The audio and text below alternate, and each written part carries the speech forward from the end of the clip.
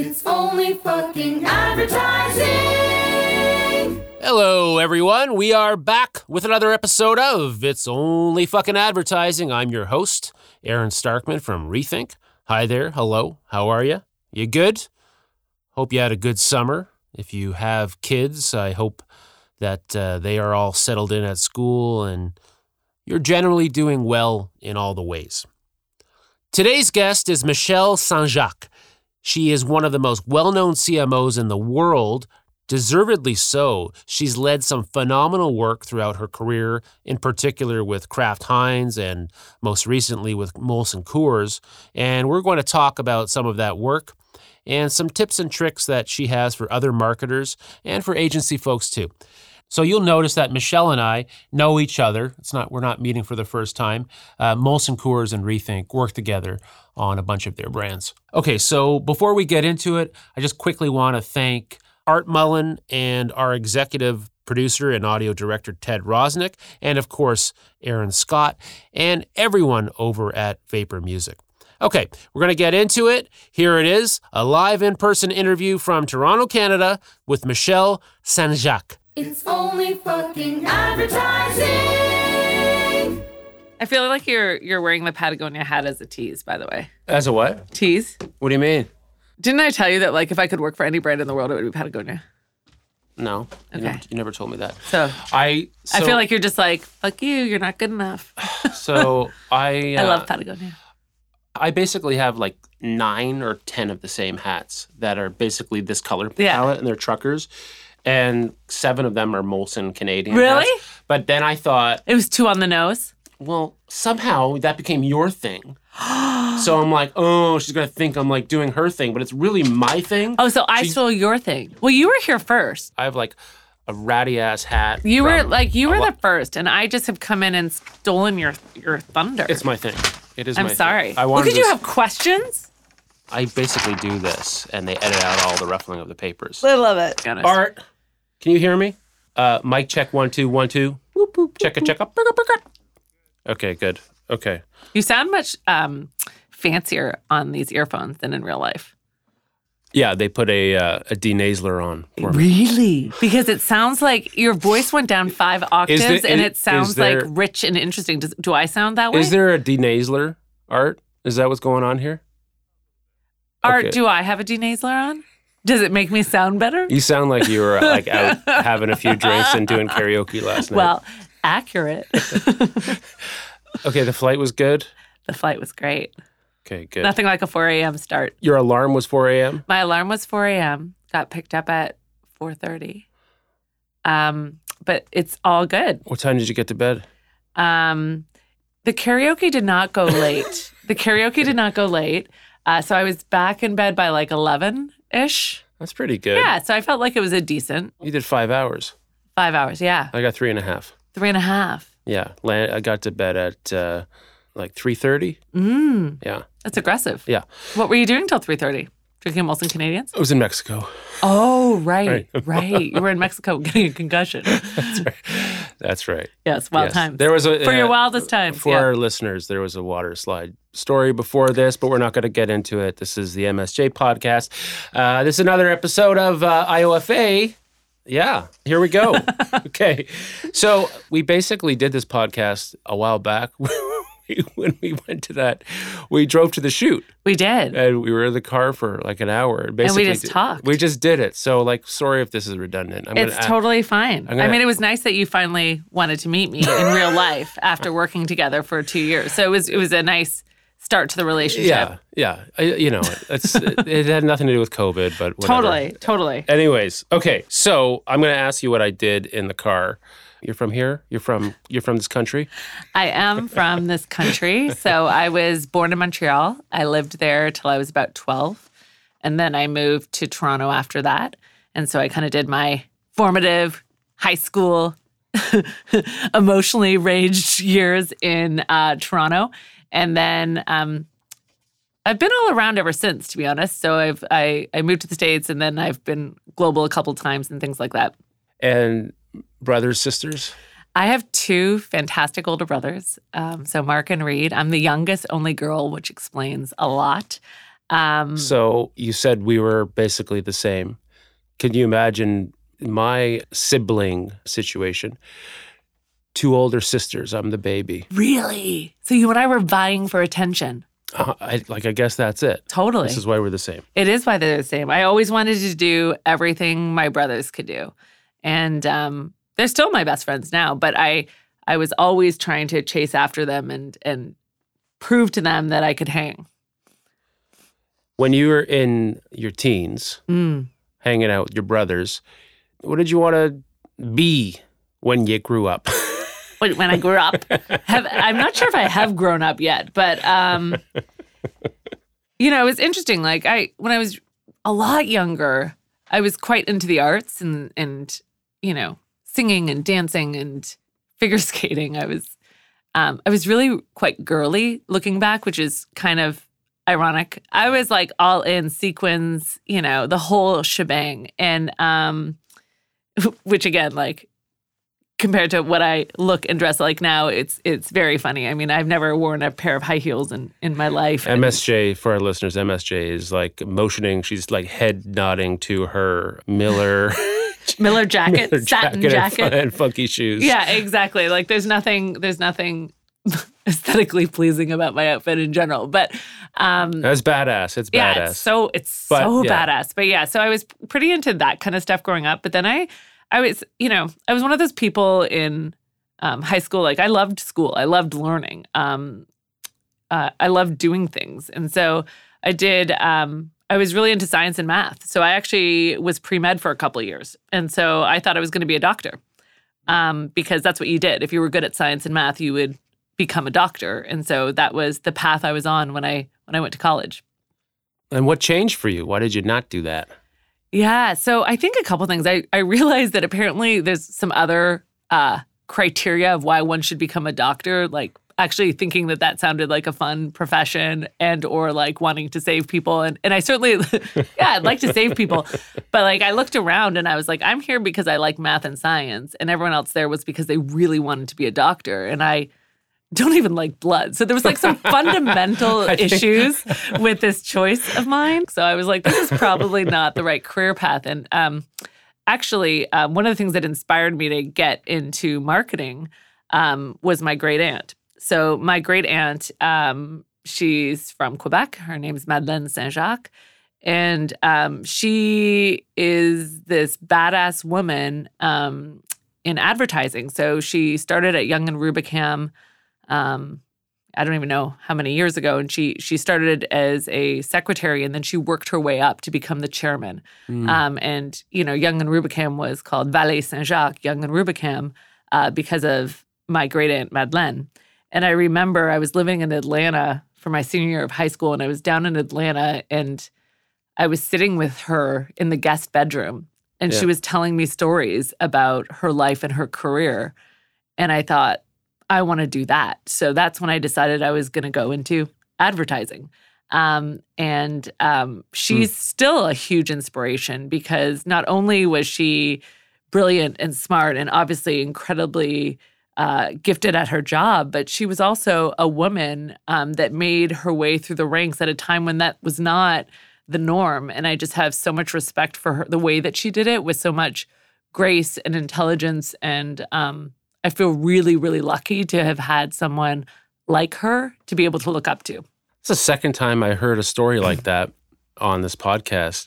A while back, Susan Creedle, who I know pretty well, I judged with her at Cannes, and she is the she leads FCB across the world, and that's her story. Really? Yeah, she was assistant secretary or something. So that's how she started. That's amazing. You know what? I saw Susan at this event in New York a couple of weeks ago, and I recognized her. Mm-hmm. And I walked up to her and I tapped her on the shoulder and I was like, I'm such a big fan. And, I mean, who does that as like an adult? Sometimes but I am. I mean, I am too. She's incredible and she's built such an incredible career. And so I literally like walked up to her like humbly, like just trying to introduce myself. I was like, hi, I work in marketing, but I was pretty excited to have met her. She was really nice. Did you know she was in the same class at North Carolina as Michael Jordan? Oh, no. She did not in our quick 5-minute introduction. That factoid did not come out. So I'm a little disappointed now. That was a miss. Yes, indeed. So back to your journey, your aunts inspired you to take a different path. And can you just get into what happened next and where it happened? After, being inspired to completely shift my major from science and pre-med to business, I decided I wanted to work in an advertising agency. And I worked at Cassette in Toronto for 2 summers. I made a lot of photocopies. I did a lot of, shenanigans, just like anything they asked me. I was like probably the most overeager human to have ever walked in those doors. Like there was no job that was, that was not something that I was like, yes, let me go do that. What year is this? This is like 2000? This would have been, 99, 2000. So, and I just got the bug. And the first summer I worked more in account. And the second summer I worked in planning under Brent Nelson. And Right, you mentioned him in Miami. I ran into him. Yeah. I ran into him in the subway like 20 years later, which was surreal. He definitely did not remember me, but I remembered him, and it was awesome. Was that a story about holding a door open? Yes, it was a story about See, I listened to you. You did listen. I can go through that story, but I worked the second summer in planning, and at the end of the summer, they actually asked, I was graduating, they asked me if I wanted to come back to the planning department. And I remember thinking, yes, this is what I want to do. I want to be a planner, but how can I be a planner when I've never been on the other side? And I thought, okay, I'm going to go be a client, quote unquote, for a couple of years, right? Understand what it's like to sit in that chair so I can better serve them, right, in that role and understand the challenges they may have. And so I was like, oh, okay, cool. I'll go do this like brand management thing for a couple of years. That's the reason why you got into it. Yeah. It was Wow. to get a perspective. And then I joined the other side and then the dark side, and I've been in it ever since. And so I still have like a, unscratched itch about the agency side. But certainly I've loved being on the client side, and it's been, it's been 20 plus years. So apparently it's taken me a while to understand what it's like to be on this side of the relationship. Then you went to SC Then I went Johnson. to SC Johnson. Okay, so did SC Johnson provide you with a good foundation to start your career in marketing?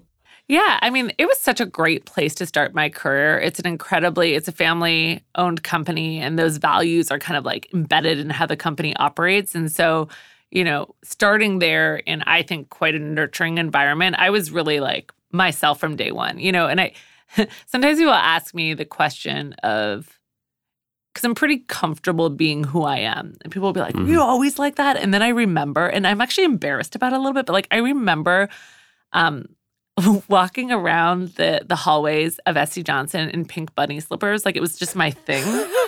And like to the president knew that about me. And I worked on Pledge. Okay, you did that? 100% all the time. I don't know why. I just thought it was like funny and quirky, and I just wore them. And then I remember another like story. I was in the elevator with the president of the company, and I was working on Pledge. Like the furniture polish. Yeah. Well, and I got Pledge. You know Pledge. I got it. I'm sure you have some high gloss furniture at your house. I've used some Pledge. And I was sitting there, and I'm in the elevator with him, and he's like, Michelle. I'm like, hey, Dave. And my phone, it was a flip phone at the time, right? Rang. And at that time, like you had to download ringtones if you wanted a ringtone. And I swear to God, Queen, Another One Bites the Dust comes on, which I think is so funny because I made it my ringtone because I worked on Pledge. And he just looked at me and was like, well played. And I was like, hey, you gotta live it. And so I was pretty comfortable there being myself. And I think that's honestly, it's a privilege that I was in an environment that I could be kind of my weird ass self and they didn't fire me immediately. So you're there. So yes, I'm there. I'm bunny being slippers. bunny slippers. Another One Bites the Dust ringtone. But I think that from a business perspective, I think that the most kind of foundational thing about that time is I did a lot of different things. So I worked in sales. as part of like my original rotation, I worked in really white space new product innovation where, they said basically, hey, your goal is to come up with $50 million ideas. We'll talk to you in a year, And so some of that stuff was amazing. And then I also worked in Australia for a couple of years. And when I was in Sydney, I was in sales again. And one of the cool things was, if you know anything about the Australian kind of retail landscape, there's two accounts, Woolworths and Coles, or Woolies and Coles, that make up like 80% of the sales. Mm-hmm. I worked on the other 20%. So there was like 15 accounts. Nobody kind of really cared what I was doing in the sense of like what I did would never make or break the P&L. But at the end of the day, anything I did that was good was just like the cherry on top, right, for the business. And so I had to kind of hustle and like figure out how to get people to pay attention to me and to care about my business problems and to, get on board and get their attention. And it was a place where I actually could take a bunch of risks. And if they went well, it was like high fives. If they didn't go well, they were like, it's okay. Woolies, what have you done for me lately? So that sense of experimentation and risk-taking was really, really cool. So it was kind of like a jack of all trades experience at SCJ, but it was one where I think a lot of the experiences I had really helped me as I got into my career. What else is different about Australia? And not in terms of living there, but just more just like the retail environment, the business world. It was a lot more old school, especially the retailers. Like I remember coming into my first buyer meeting and, I was like a little nerd. I had like all my data and analytics about how I was going to grow this retailer's shelf, dollars for shelf. And so I came with all these recommendations, this data and these, Excel spreadsheets. And the guy was sitting in front of me and I was working on Raid, like the insecticides. So talk about like a sexy start. And so I was on Raid. Yeah, I've seen some funny, great ads for Raid. Totally. If you just straight up make it about the bug, the murder. The murder, the killing, if you're into that stuff. The killing. I've seen about, I saw 5 ghost ads for Raid, for different like bug killers at Cannes at the same year, and they all won. Oh, really? Yeah. There was one where it was like, I'm an ad nerd, so sorry, I remember all these ads. There was one where the Raid, I think it was Raid, killed the bug. Dead? Killed it dead. And then it started to like, in Ghost, with Patrick Swayze, the ghost started to kind of go up to the thing, and then the ghost was like, going up to heaven, and then the Raid killed the ghost. No! And there were... savage! and there were a couple of them. Wow. I kind of want to see them, though. It sounds funny. It was. Was there a pottery wheel in, a la Ghost style? There was no pottery wheel happening. I just saw Whoopi that. Goldberg's I just voice. saw that movie again. But I was sitting there in this retail environment, and I remember coming in, like, again, with all my Excel spreadsheets, all these ways that I was going to grow this buyer's shelf. And he literally was sitting with the competitor's, like, hoodie jacket in front of me. And he was like, I don't want to see any of your numbers. This guy, like, helps partner with me on X, Y, and Z. And it was just this whole thing about relationship building. Mm-hmm. So it... I remember, like, he wouldn't even talk to me at the beginning. And then I realized that it wasn't going to just be about the numbers and the data. It was going to be about building this trust. And he needed me to build a partnership with him. And I remember when I left, we had become category captains. And it was a really big deal. But it was, like, hard. I mean, this guy was, like, old school. And I had to, like, work it. I had to be, like, I had to charm, and I mean, you can imagine how hard it is for me to charm anyone. I had to like charm this guy and then show him the data to try to really get him to hear how I could help him grow his sales. Does he now have pink bunny slippers? I don't think I ever busted out the pink bunny slippers with him. I think that would have guaranteed that I would never have been invited back to his office. I asked about Australia because we work with Australia. So we work with IKEA Australia. Of course. It is a different place. It is. It is a different place. They're great. They're awesome, but it's different. It's different. Definitely different. But I think that, especially, early in your career, I think getting all those different experiences just makes you more aware. So whether it's working in a different country, whether it's working in a different function, like working in sales, I mean, I think it's priceless to sit in someone else's shoes. Because I think it makes you suddenly conscious that, just because you want to do this, X, you have to think about it from their perspective or someone else's perspective of how it's going to help them. And I think those are some of the lessons that, I've brought with me as I've gone through my career. Were there any major fuck-ups early on, whether at SC Johnson or shortly thereafter, that changed things for you in a good way? I ask because, as you can imagine, I fuck up all the time.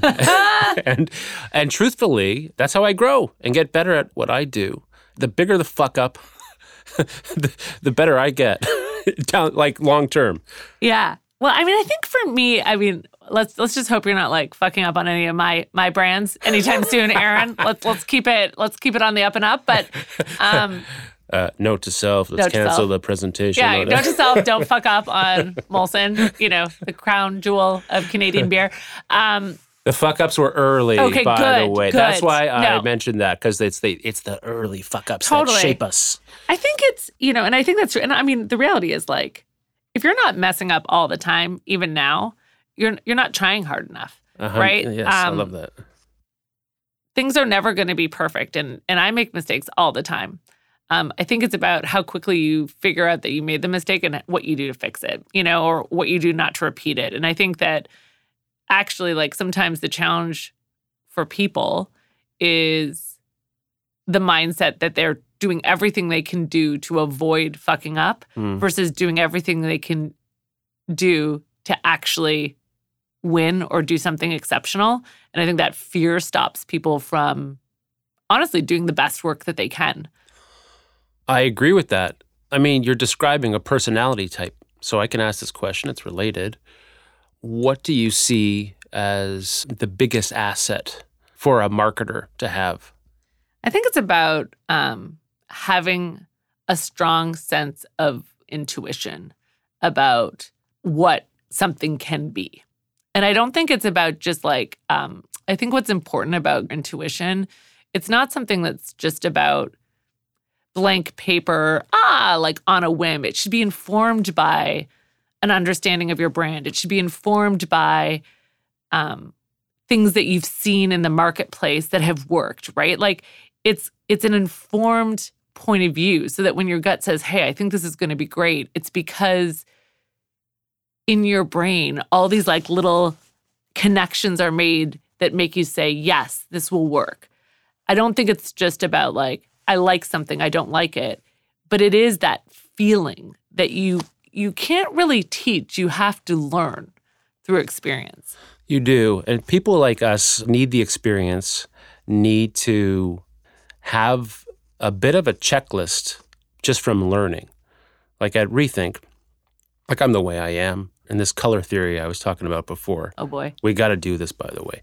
You and I are probably both like really yellow. You'll know what that means one day, I promise. I'm not going to get into it now. Yeah.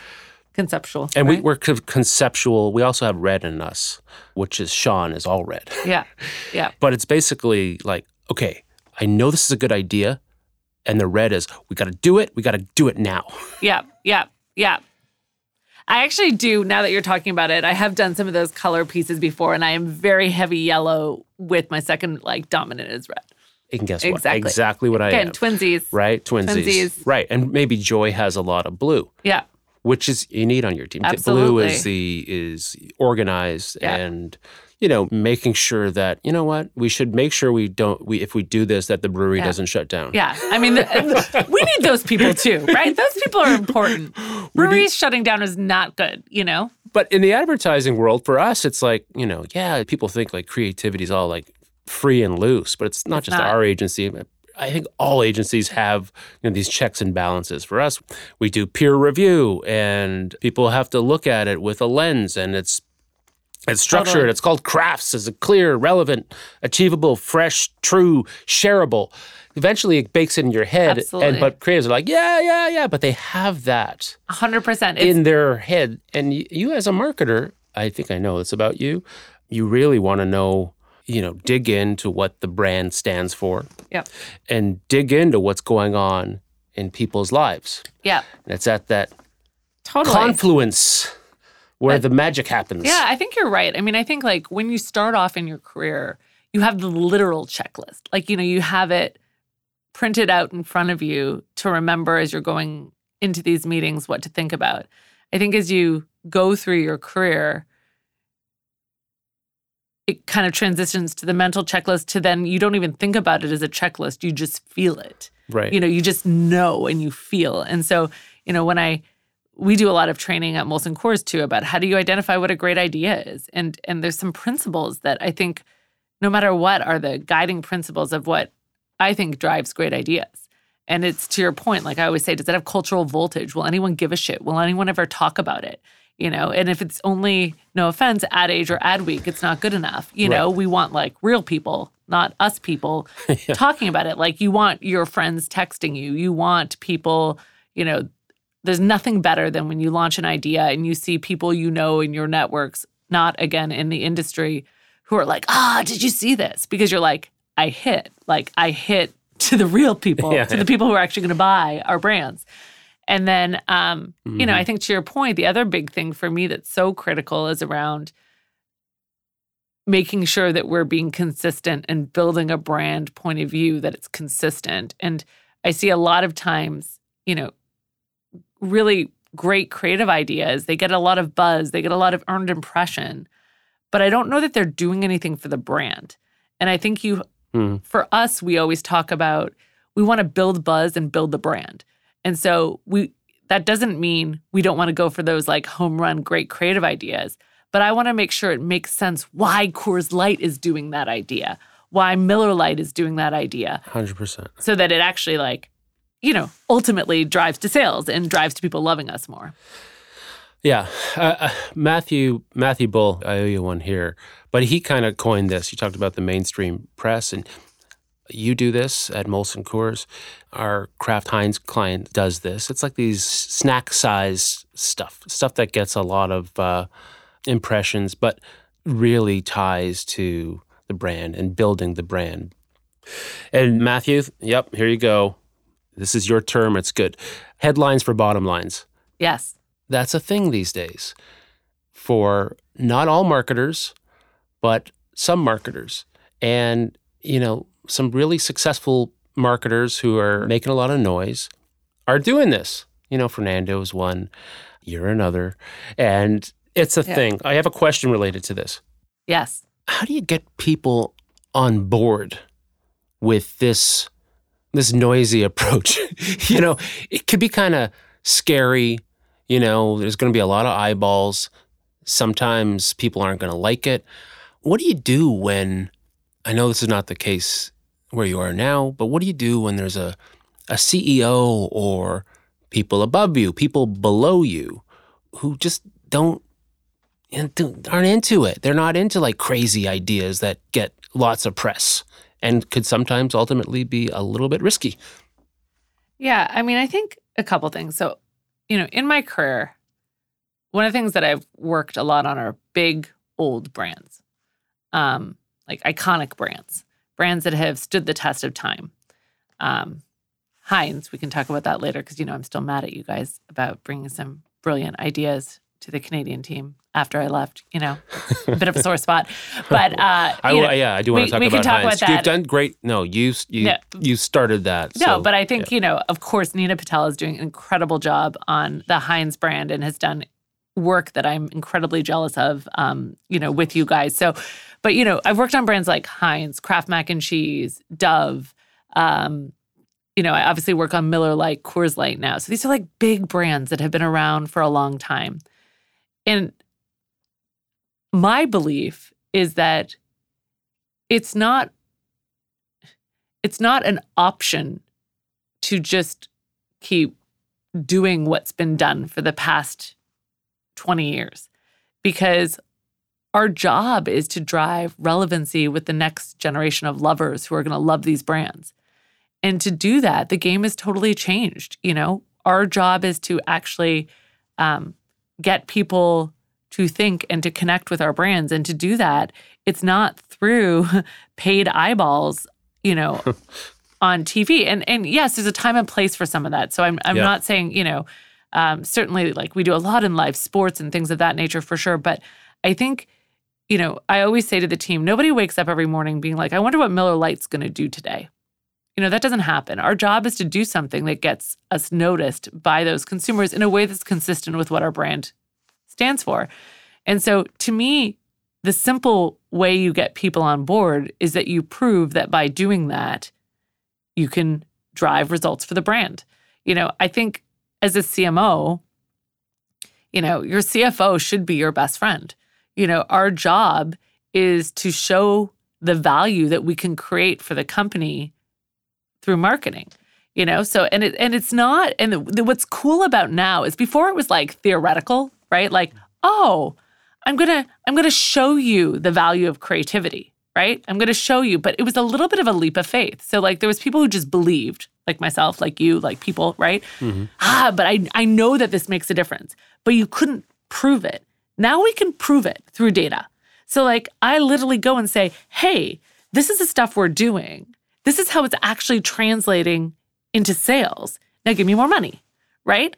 You can't ask for a blank check, right? Because nobody's going to give it to you. You have to ask for the check and then also deliver the value from it. And it's our job to do that.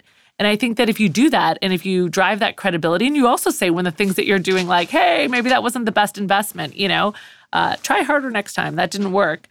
I think it builds credibility within the organization to do it. But I do fundamentally believe, I don't have a job unless I'm building stronger brands and building a stronger business. That is what my job is to do. And I believe, and I know that creativity is one of the single biggest ways I can do that, right? And so what I try to do is to prove that so it becomes irrefutable. Is that like the grown-up word? Irrefutable? What is the word? I said I'm not great at grammar. I think it's undeniable. Yes, it's irrefutably undeniable. Oh, I like how you did that. Was the CFO at karaoke last night? The CFO was not at karaoke, but she's a pretty badass woman. I have no doubt she could rock some karaoke. Okay, so come on in, and here comes the coffee. Oh my gosh! Thank goodness. Right. Thank you so much. You sure you don't want the Splenda? No, Splenda is not my shtick. I stick to aspartame only and Diet Coke. Thank you. So, thank you. Hold on, I'm gonna have that's some good coffee. Nectar of the gods. Delicious. A little Molson in there would be fine, but. So, in terms of creativity, transforming a business and really helping the bottom line, is there an example that comes to mind? I think one of the examples that I'm most proud of is what's been happening on Coors Light. So when I started in this job, the number one job from my CEO was, Michelle, we need to turn around Coors Light. It's our biggest brand. It's declining mid-single digits, so it's not good from a P&L perspective, obviously. And when I started, we were in this spot where, Coors from the Rocky Mountains, all that kind of good stuff. And it was all about just telling people we were cold. We're cold. We're triple cold filtered, hoopty-hoo. And, and all that is true and important as part of our DNA. But we hadn't yet connected it with why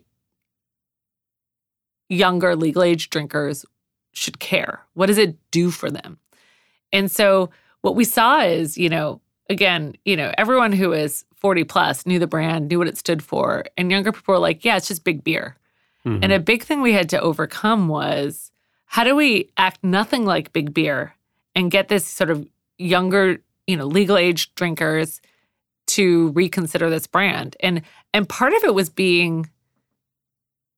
not ignoring that DNA, because that DNA is beautiful and brilliant and has been many years in the making. But it was about reframing it in a way that would be relevant to young drinkers today. And so one of the things that we talked about was, beer is often the brand that you see on rooftops in advertising and, and in some backyard barbecue. And those things they're just honestly, younger folks just turn off. They're like, it's just big beer, right? And honestly, all the brands are then interchangeable. And what we felt like there was an opportunity for Coors to be the antithesis of that. And so we identified this space around Made to Chill that actually, Coors Light is the anecdote to a world that is always on. It's the brand that can actually give you a moment of refresh, both mind, body, and soul, right? Because we have this mountain cold refreshment. That's the reason to believe, but it's not the reason to buy. The reason to buy is actually for that moment of when you sip a Coors Light and your shoulders go down and you have a visceral reaction. And so we had this strategic space, but then it was like, well, how do we do this in a way that a younger drinker is even going to pay attention to? And so as we launched the campaign, we actually broke every single rule of beer advertising. So in beer advertising, you never show people drinking alone. You never show people at home. You never show a female, for the love of God, as the main protagonist, not as an accessory, or a background character. And we launched a series of spots under this Made to Chill platform. And my favorite one was the official beer of being done wearing your bra. And it featured this woman coming home from work, kicking off her shoes, Band-Aid on the heel, pushing the wine out of the way, grabbing a Coors Light, taking off her bra, and just sitting back. And to me, it was the first time in focus groups you could see, like, the younger folks just, like, leaned forward. It was a different feeling. Like, it was like they were like, oh, someone's talking to me like I'm an actual human and understanding my life. And we had a series of different ones, like the official beer of going golfing just to drink beer, and they're golfing one-handed. The official beer of, drinking in the shower, which was like an ode to the fabulous shower beer. And I think that suddenly, and they were just shot in a way that was like really understated and very non-big beer. Anti-beer. Anti-big beer. Yeah. And I think that through that positioning and through that approach, we saw like an immediate shift to the brand. And then because the space was carved and so clear, we've been able to do so many different creative ideas from that and riffing from that space. And the results came, It's incredible to me that in 3 years we went from those, down mid-single digits to last year growing in NSR, and seeing the improvement in our marketing effectiveness and seeing the brand health improve. Like it's undeniable, irrefutable, in fact. And I think that to me is like the case study for us, at least at Molson Coors, of the power of creativity. Yeah, and now people are like, well, this is working. Totally. This is working. More. All the brands, all the things. Yeah. We want it. That's my favorite in that amazing campaign is the bra commercial, and it has a good Jesus detail. Good Jesus detail. Am I allowed to say what a Jesus detail is? Yeah, you totally can. Yeah. So the Band-Aid is a Jesus detail. Yeah. It's not about Jesus. I think it's about like Big Lebowski. Yeah. It's about Jesus in the Big Lebowski. Yeah. And finding those moments that people look at, and it's like the tiny twinkle, and it can be unnoticed, but for the people who notice it, it's like a totally, my favorite thing when we launched that campaign is everyone kept being like, that's so me, that's so you, that's so us. Mm-hmm. And that idea that like people see themselves in the creative, but not in an obvious way, like anyone's going to be on a rooftop. That's not interesting. I get so angry with rooftop. Yeah, with rooftop beer I have ads. a thing against rooftop too. It's just I think the idea of you've seen me. I mean, we can talk about the Molson work we just did. That's launching as we speak, and I think it has that as well. This idea of you see me in it from a very Canadian point of view. Yeah, but even on the Coors platform, like I think. What's interesting now is just the different ways that you can take it. I remember in the pandemic, it was March at the beginning of the pandemic. And remember that at the beginning? I remember having like a 30-day plan. Apparently it was a little longer than that. That's when I talked to Fernando. Yeah. I talked to him right when we both put out those all-staff emails. It's like, hey, everyone, there's some stuff going on. Yeah, there's some things happening. Here's our policy. Well, this is a crazy true story. So I'll give you some like insider scoop, and you'll love this. Okay. So, we have this big conference every year called MCDC, sure. With our distributor network, who are obviously really important to us. And we showcase our creative. And so we had just had that February. And one of the pieces of the creative was for March Madness that year for Coors. And like, it was one that they were all like, yeah, like, you know, rounds of applause. Like, people were really excited about it. It was taking me to chill to the next level. Yeah. And it literally, for March Madness of 2020, the creative was the official beer of, quote unquote, working from home. And it was for March Madness, and it was showing all these people who were like saying they were working from home, but were obviously at the bar and, you know, drinking beers and all that kind of stuff, Yeah. which is hilarious in the normal March Madness context, except for when like the world is literally shutting down and everyone's being forced to work from home because there's a ravaging pandemic that's going across the country. And so we pulled that before we launched it, which was probably a good decision. Yeah. And but it was a fun exercise to try to figure out, or an interesting exercise to try to figure out what is the role of beer in that moment. And so I remember even in that moment, we were trying to say, well, you know, what is our job right now? Because at the end of the day, we are not, you know, PPE, we are not toilet paper, we are not, you know, we're beer. Mm-hmm. And one of the things that happened was this like massive gift, which was this 94-year-old woman named Olive who posted a picture, or who was photographed, and her daughter posted a picture of her with a sign in her window that said, "I need more beer," holding a Coors Light. Do you remember this? And Olive went viral because she was adorable, and like it was such a pandemic kind of picture. And so, of course, like any good person, we got beer to Olive because just by definition, she deserved it. And we posted a picture because people were going crazy for her of delivering the beer. And then all these people started spoofing it, like spoofing her picture, saying, "I need beer too, I need beer too." And we suddenly realized that our role in that moment was to get America beer. Because, you know, everyone had that same feeling of like, I just need a break right now. And so when you think about Coors Light being a brand that's to refresh your spirit, sometimes that's the end of a hard day, taking off your bra. And sometimes that's like, we're in the middle of a freaking pandemic. Shitstorm, yeah, like give me something to smile. And so we launched this piece of creative. And everyone else at the time was doing the like piano music and all that kind of stuff was pretty. It was all in these challenging times. We're here for you. We're here for you. We care. And we launched a piece of creative, which was called America Could Use a Beer. And it was literally talking about how in all of the hard times in America, beer has come in to help. And we had Paul Giamatti be the voiceover. He recorded it in his, I think it was in his bathroom, like on his phone. Because, you know, it was at the time when production was like a hot mess. Nobody knew what to do. Yeah. And but the creative was so spot on tonally because it was like, hey, listen, I think the line was, "We know we're not going to solve this thing, but how would you like some free beer?" And it was so, and then, you know, we asked people to tag someone who could use a beer. And I remember the night before we launched, I was like freaking out. Like I always feel like there's a correlation between how much my stomach hurts the day before we launch new creative and how great it is. Like nervousness? Yeah, just nervousness because I was like, oh my gosh, everyone else is like being quite serious and we're about to launch this thing that is, it wasn't lighthearted, but tonally it was very, very different. Very different.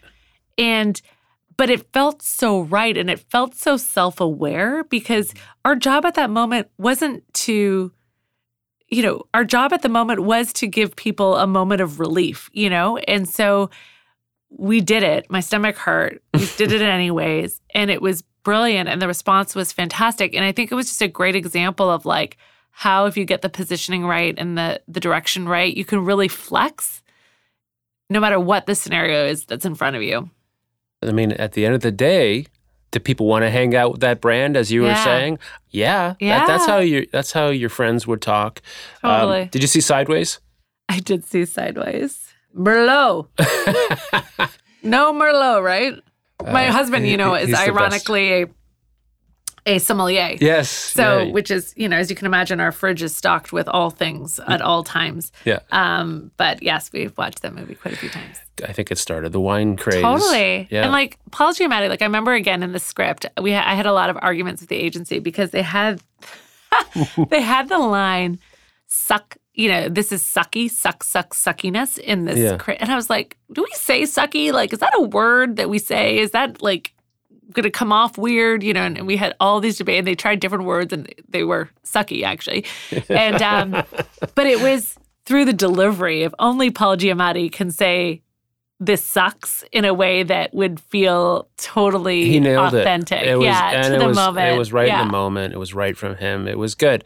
I actually took note when that happened. I'm like, yeah, I had the same feeling that you did. It's like, yeah, that's because as a creative director, I deal with that. Yeah, you can't say sucks. And then when I saw that, it's like, perfect. Totally perfect. But that was where trust in the agency, I think, is so important because honestly, when they first presented it to me to me and the team, I was like, love it, hate the word sucky, and they were like, okay. And then the next time it came back, still had sucky in it. I was like, love it.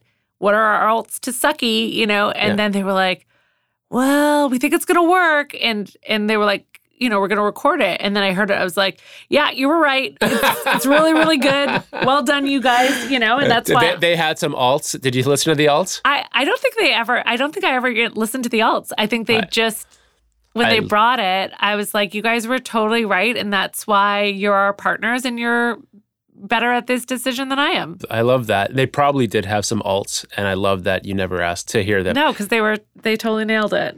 At the same time you were doing that, it's funny. We were faced with the same dilemma, and we did the peer review thing. Like, is it okay to have people smile or laugh? And it was that thing for Heinz, the puzzle, right? So good. It was like, good. but we were like, I was so nervous, so nervous. The peer review made me less nervous because it was like, 38 out of 40 people were like, yeah, we have to do this, even though everyone's doing in these challenging times, we're here for you. But you know what? It's just... But you're ketchup, right? It's you're ketchup. It's and ketchup. It's the only ketchup, right? And it's beer. Yeah, exactly. And I think that when I saw the Heinz puzzle came out, again, I think it's just like a perfect example of the intersection between, the brand, what it stands for, obviously the DNA of the brand and what was happening in culture at the moment, right? And I saw that, and again, that was an example of I saw that, I was like, that's really, really smart, and I'm very jealous of it, and I love that. I love these moments. I'm going to tell you about a moment, and then you tell me if you got one, like when you're flipped an email and you go, oh, that is a home run, and I'm scared. But I remember when I got that, it was an email. It was from Zach and Jeff, a great creative team at Rethink, and they flipped something to Mike, and Mike flipped it to me, and I'm like, I felt all the things. All the big feelings as we described them all at the home. big feelings. You have an example like that where you just saw an image, no bullshit write up. I'm going to see your image and I'm going to raise you a text message. Love it. So when I was at Kraft Heinz, I was working on the Heinz brand, and I got a text message from Anselmo, who was at the time at David, obviously at Gut now. And his text message was like, how would you feel about getting Don Draper his first Cannes Lion? I'm so happy we're talking about this. Okay, good. Literally on text message. And I was like, what do you mean? And he sends me the creative for Past the Heinz, like just the part of the TV show. And he was like, let's do this. Did you see that episode, or that was the first? No, okay. I hadn't seen it. Okay.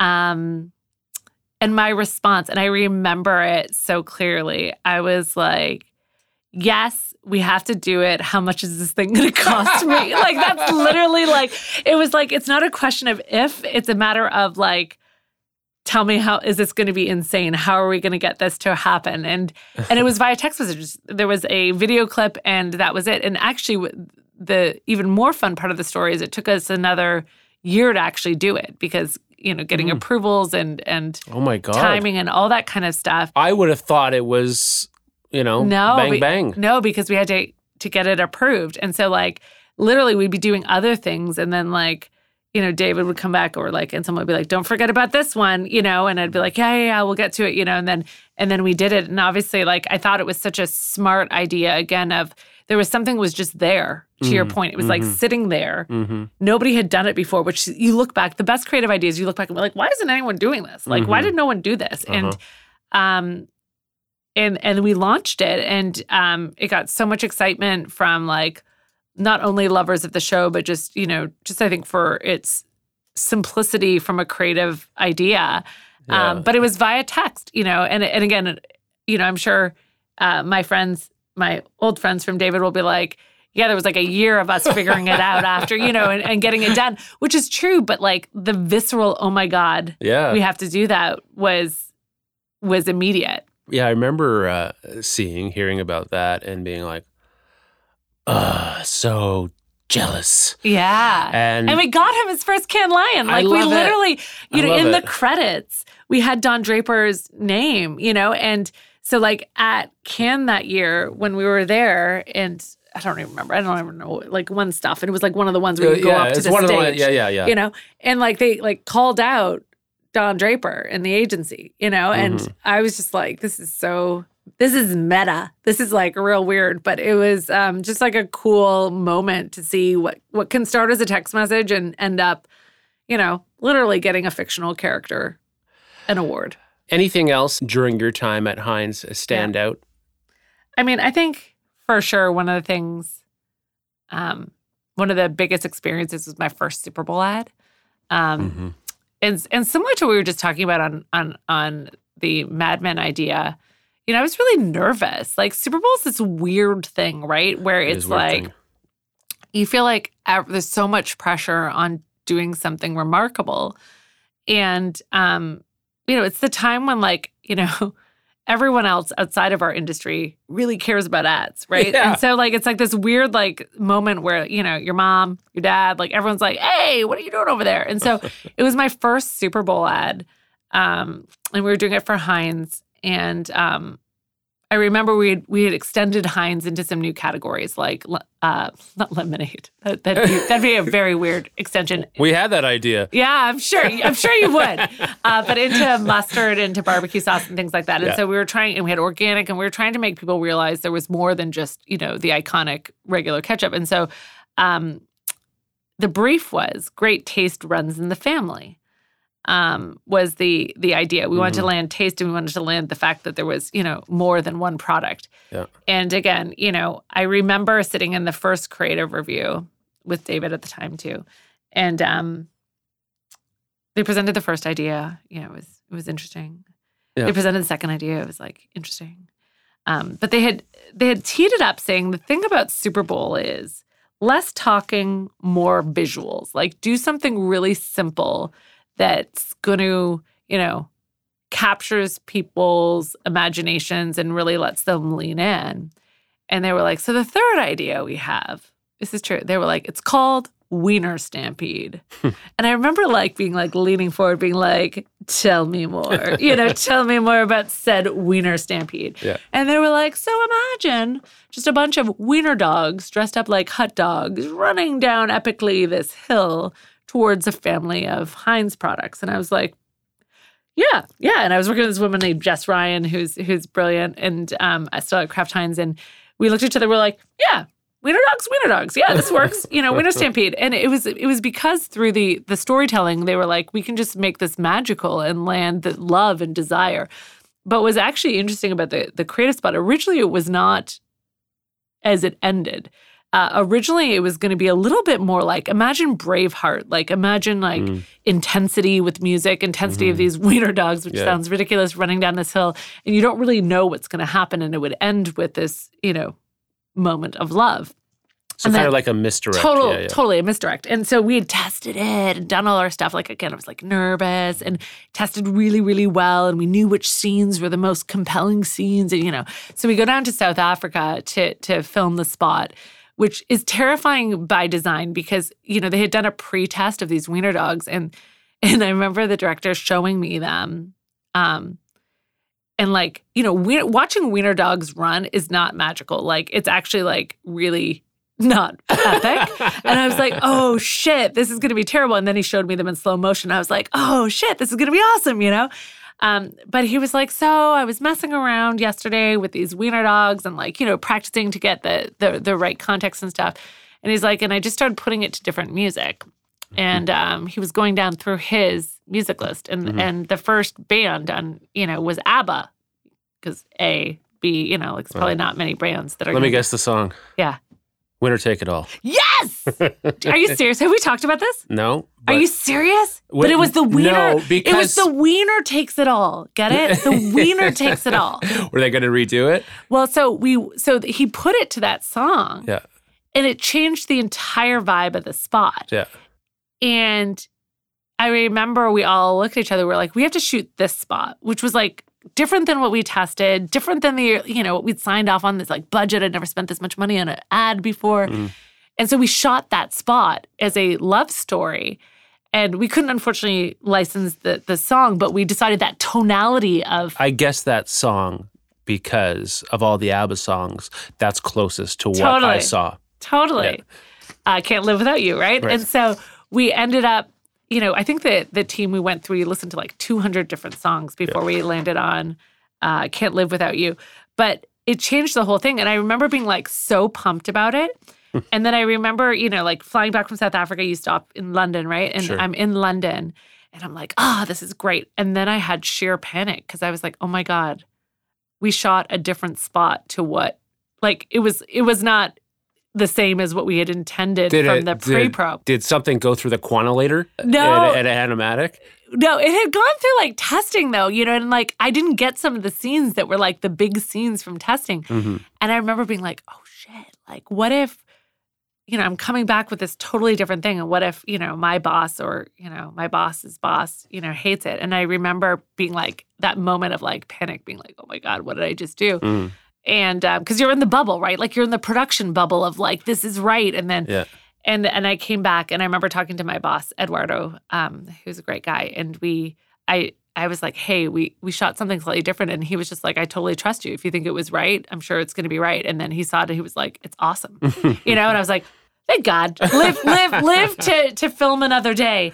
But it was one of the ones where like, it was such a great moment because I was really nervous about it. And I think it showed me at that moment the power of, taking your shot, right? And it obviously paid off. Like it was a really beloved spot. I'm really proud of that spot. But equally, it was a moment where like, I feel like creatively we took a big risk and it absolutely paid off. And I think that was the catalyst that changed my point of view on building brands and what we were going to do moving forward. That was the thing, huh? That was the thing. Wiener Dogs. Who knew? Wiener Dogs was going to change everything. Yeah. Interesting. We are living parallel lives. Around the same time you were doing Wiener Dogs. Doing a spot with animals as the star, lots and lots of animals as the star, and a change in music plans being part of that journey.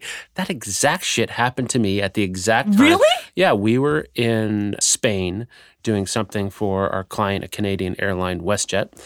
And is it the holiday spot? No. This was Cattle. This was a spot called Cattle, and we were taking a shot at their competitor, how treats their passengers like cattle. So that was... Subtle. Well, the spot was basically... hundreds of cows basically instead. So it was a filled airport and they were just basically, replace people with cattle and they're treated like cattle. The music thing, so funny. On set, we were always going to do a track that was going to be a lot like Hall of the Mountain King. Yep. But not that. And then we heard something on the radio and we just kept playing it as we were watching like the cattle going through security. And it was Blue Monday, right? Yeah. And it was like, how does it feel to treat me? And it worked. So but that's what happened those with are us. The moments. Yeah, that's what happened with you and I when we were at our first shoot, during our first meeting. We were at Is a Vibe. Remember we were playing that song? That was, throughout the entire shoot. Yeah. And then you guys were like, don't you just want to pay a little bit more for this song?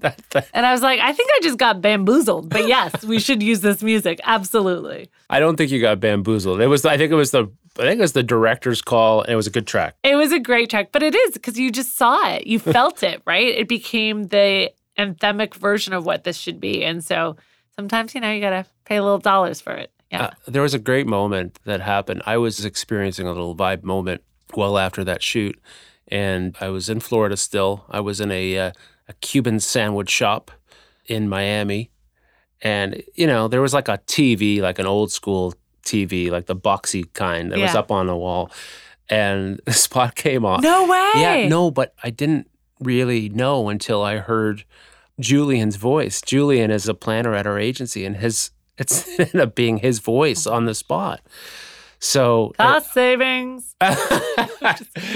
No, I think it was one of the. It's one of those where we did like casting. It's like, oh, that demo read was really good. It happens all the time. But I heard Julian's voice, and there it was. I was like, it's got a vibe. It's got a vibe, Yeah, and I was in a vibed out moment. There was the spot. Where to next? I mean, what's in you that you think you can, I guess, lead the way, pass down to others? Something that, like it's kind of, it's the MSJ-ness. What's my thing? Yeah, what's the thing? What's like the organizing idea behind you? And that's my brand purpose. What's my triangle? What's the why? MSJ, what is the why? What is the why? I should have said that with an English accent. I think,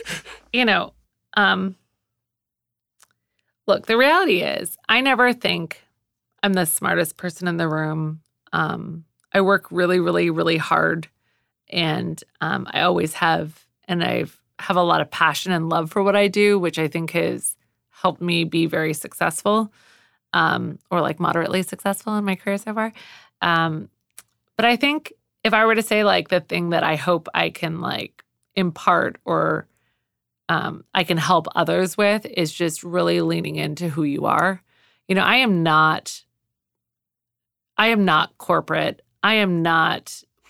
I mean, I literally, my high school quote was "Laugh now, one day I'll be in charge." And like, I remember even when I was talking. That was your high school quote? Yeah, that was my high school quote. Oh. I knew it was coming. Oh, I love it. And I remember, like, even when I interviewed at Molson Coors, I was worried about the culture and was it was going to be too conservative for who I am. And I was like, just talking to the recruiter, I was like, like I swear a lot. I never dress up. Like, I don't even brush my hair sometimes. And I was like, I've got tattoos and I have a nose ring and like all this stuff. And I was like, I don't know if I'm what they want. And literally they were like, Gavin, the CEO, wants a really brilliant marketer. And I was like, okay, well, I hope I'm that, And so, but I do think that sense of self and not trying to be something you're not, it's probably why, we laugh because you've chatted about this podcast with me before, and I've been reluctant because I don't do this stuff because I get really awkward about it, and I'm not someone who's necessarily comfortable with attention like that.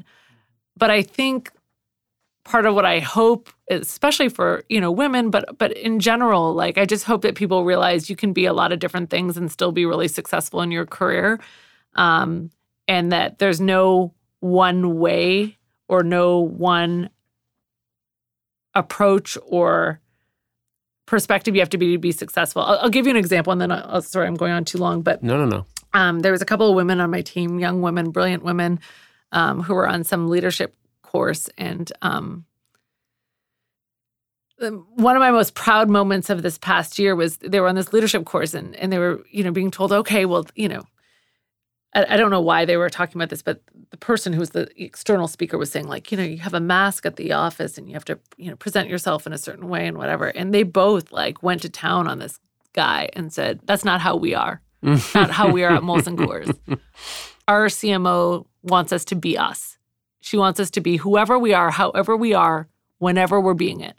And like they told me that, and I literally have never been so pumped, so proud, because I was like, if they get the confidence to feel that for even a second, anything, if they have the confidence to wear their pink bunny slippers, honestly, like, imagine how unstoppable they would be, if somebody didn't try to take those bunny slippers away from them and let them be them. And I think that is what I hope I can be, a poster child for someone to maybe to unlock their inner bunny slippers, Especially because I have to go pee again. Okay, go pee. I do too for some reason. It's the coffee. Okay, yeah. 2 more minutes. Yeah, I do too. And then we're going to wrap it up. Yeah, inspiring answer. I'm sorry. We got like 6 minutes left. In any of your roles throughout your career, was there ever a really challenging start, whether it be first month, first year, whatever? Yeah, I mean, I laugh because I have the world's best first day story in the history of rock and roll. Go on record. Nobody will ever, I think, beat this as a first day. Let's hear it. So when I started at Molson Coors, it's my first CMO job. So it's a big deal, right? Like I've been working towards this my whole life. I was super excited. Couldn't believe I was lucky enough to take this job. And I was starting the day after Super Bowl. And I still remember because I was so sweet and innocent. It was like 3 p.m. on that day. And I wrote, like the LinkedIn post that you do on, I'm about to start, it's Miller time, can't wait, day 0, it's going to be great.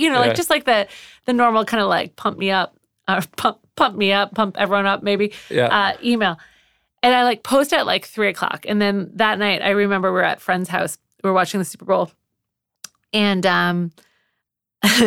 and ABI, obviously our single biggest competitor, Bud Light, took out 3 ads in the Super Bowl directly going after Miller Lite and Coors Light. And when I mean directly going after Miller Lite and Coors Light, calling us out. They made a fake ice castle, which I appreciated the attention to detail, to be fair, but a fake ice castle for Coors Light, and they did it in the, what was it, in the medieval times. The medieval times it was deal. Under their whole platform that they had at the time about the night, et cetera. And they literally took out 3 Super Bowl spots to call out us, the number 2, number 3 brands in the category, as the number 1 brand in the category, which is kind of unheard of, about our ingredients. And to be honest, our beer is fantastic, such high quality ingredients, and we love it. What did they, I know what they said, but just for clarity for the listeners, what were they saying? They were pushing on the idea that we had corn syrup in our beer, which, to be fair, is not accurate. It's used in the brewing process, hoop-de-hoo, which was my first question to, the minute I saw these ads, I was like, somebody tell me how beer is made. What ingredients do we use? Because I didn't even know, right? I was I hadn't even started. And so I was walk me through. How do we make beer? Step 1, I'm Michelle. Step 2, tell me how we make beer, But it was it was a crazy assault. I mean, think about how much money they spent, with these messages in the Super Bowl space, with eyeballs everywhere. And that was the day before I started. So I walk in day 1, to a group of people who I don't know, being hey, I'm Michelle. We need a fucking plan, right? In terms of what we're doing. And you probably already had a plan. Yeah. But that Mike Tyson, you've probably seen that in decks. Yeah.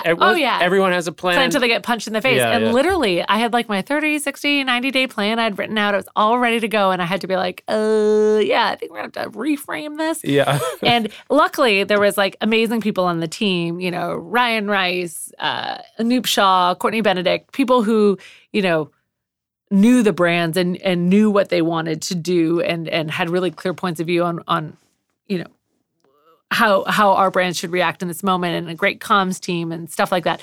But literally came in day 1 and was okay, we need a plan. We need to first explain how we make beer, right? So that we can explain to all these people who've just seen this, the truth and our approach to making beer. And then it was then we need to lean into what we stand for, which is around taste and refreshment. And so created this whole structure for us to think about. But again, day 1, I remember I had an Excel spreadsheet of who are you? Okay, cool. And then I remember, this is such a true story. So DDB was our partner on Miller Lite. And I walked into a meeting, and it was Courtney, who was, one of the leads of the brand, and Anna Johnson from media, and I don't remember who else was in the room. And so walk into this room, and I just remember there were some people, Myra and Kiska from DDB who were sitting there, and I turned to them and I was like, I'll learn your names later. We'll do that part later. Just what do you guys got? Yeah.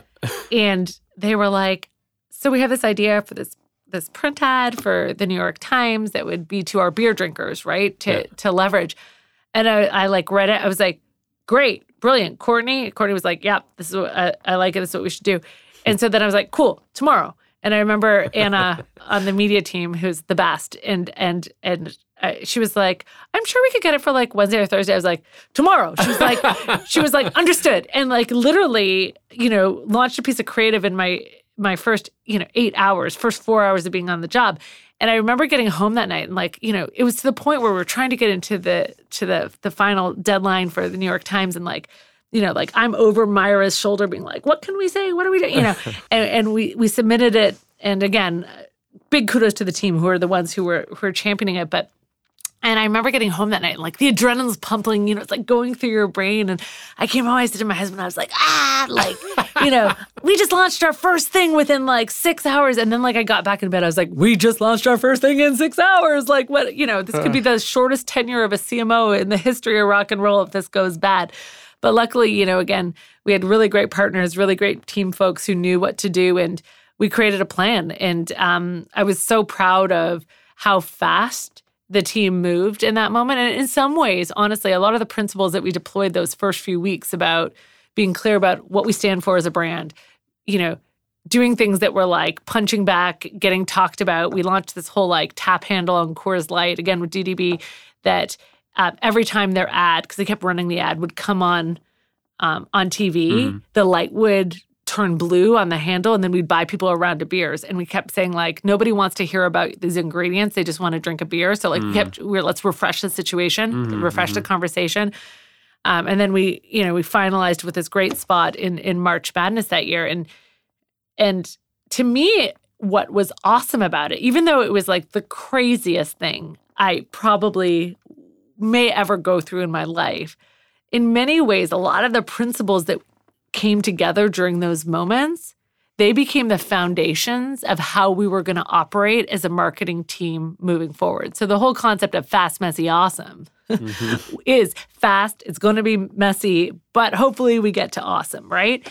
And I think that those first couple of months were that in spades. And in some ways, I think it probably like shifted the agenda it was like it microwaved it so that it could go even faster. So we started living and breathing that mantra, every single day. But it was like a heck of a day one.